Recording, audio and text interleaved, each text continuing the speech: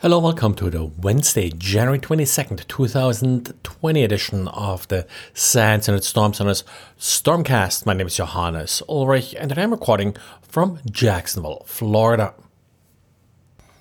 Today we got a nice write-up by Russ about Deep Blue CLI. Deep Blue CLI is a PowerShell script that allows you to quickly and efficiently search and summarize Windows event logs. It actually comes from the SANS Blue team, and Eric Conrad is sort of leading this effort. It's a pretty interesting script, and Russ is sort of running through a couple scenarios here, what you can find with this script. Like just for example, interesting events like starting and stopping of the event log service itself, or finding evidence of the use of an interpreter and such. So it has a number of things that it's looking for. New users being added to the system is another one that I actually like because that's something attackers tend to do if they have sufficient access to the system.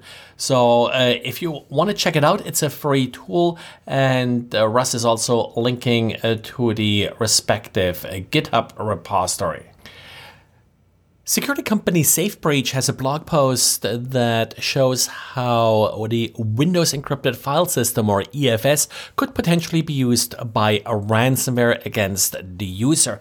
I'm not 100% sure how significant of an issue this is. I think in general the problem with ransomware is that it does turn the security feature of encryption against the user itself. Now, of course, with encrypted file system, the problem is that it itself is often sort of whitelisted from various anti-malware that does try to detect if any software all of a sudden starts to encrypt files. If you're using the encrypted file system to do that, then your anti-malware is probably not going to alert you.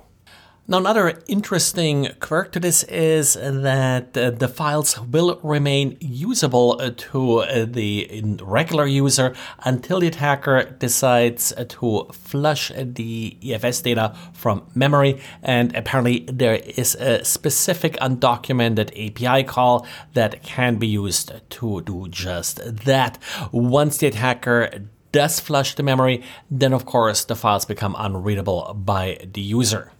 So it's interesting because most anti-ransomware, anti-malware software will not detect encryption done by the encrypted file system, and it's hard for the user to detect that anything is happening, other than of course the system may be a bit slower and the lock icon will show up on folders indicating that they are encrypted.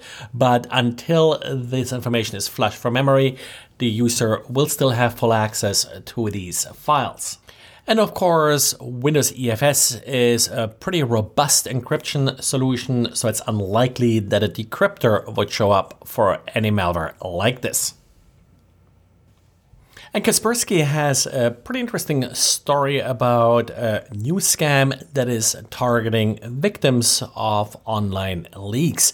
Now, we have heard some in the past that there are talks about some compensation being offered if your data has been stolen in some breach, but apparently these scammers are claiming to be part of the US Trading Commission, and they're offering you compensation for your stolen data. The only thing, well, you have to do is give them more data, and in some cases even money to buy what they're calling a temporary social security number. Now, before they offer this temporary social security number, they will show that you have a compensation of a couple $1,000s coming, so you probably won't really mind paying $9 for this social security number. I assume that instead of the $9 here, the goal is really to get a valid credit card number out of you that then could, of course, be charged however much money they would like to charge you.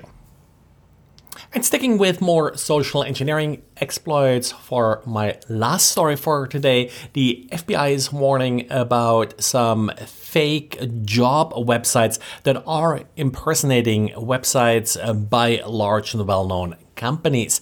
Now, once a victim applies for a job on that website, they will actually go through an interview process that looks fairly legitimate.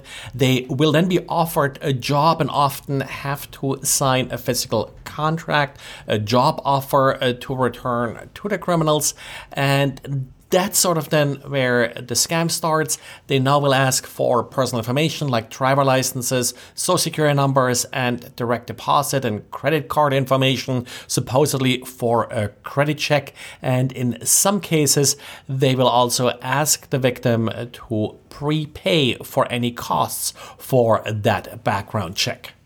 What amazed me a little bit is that according to the FBI, the average loss for a victim here is about $3,000. So something to tell probably relatives and such, so they're aware of, in particular if they're looking for a job. Well, that's it for today. Thanks again for listening, and talk to you again tomorrow. Bye.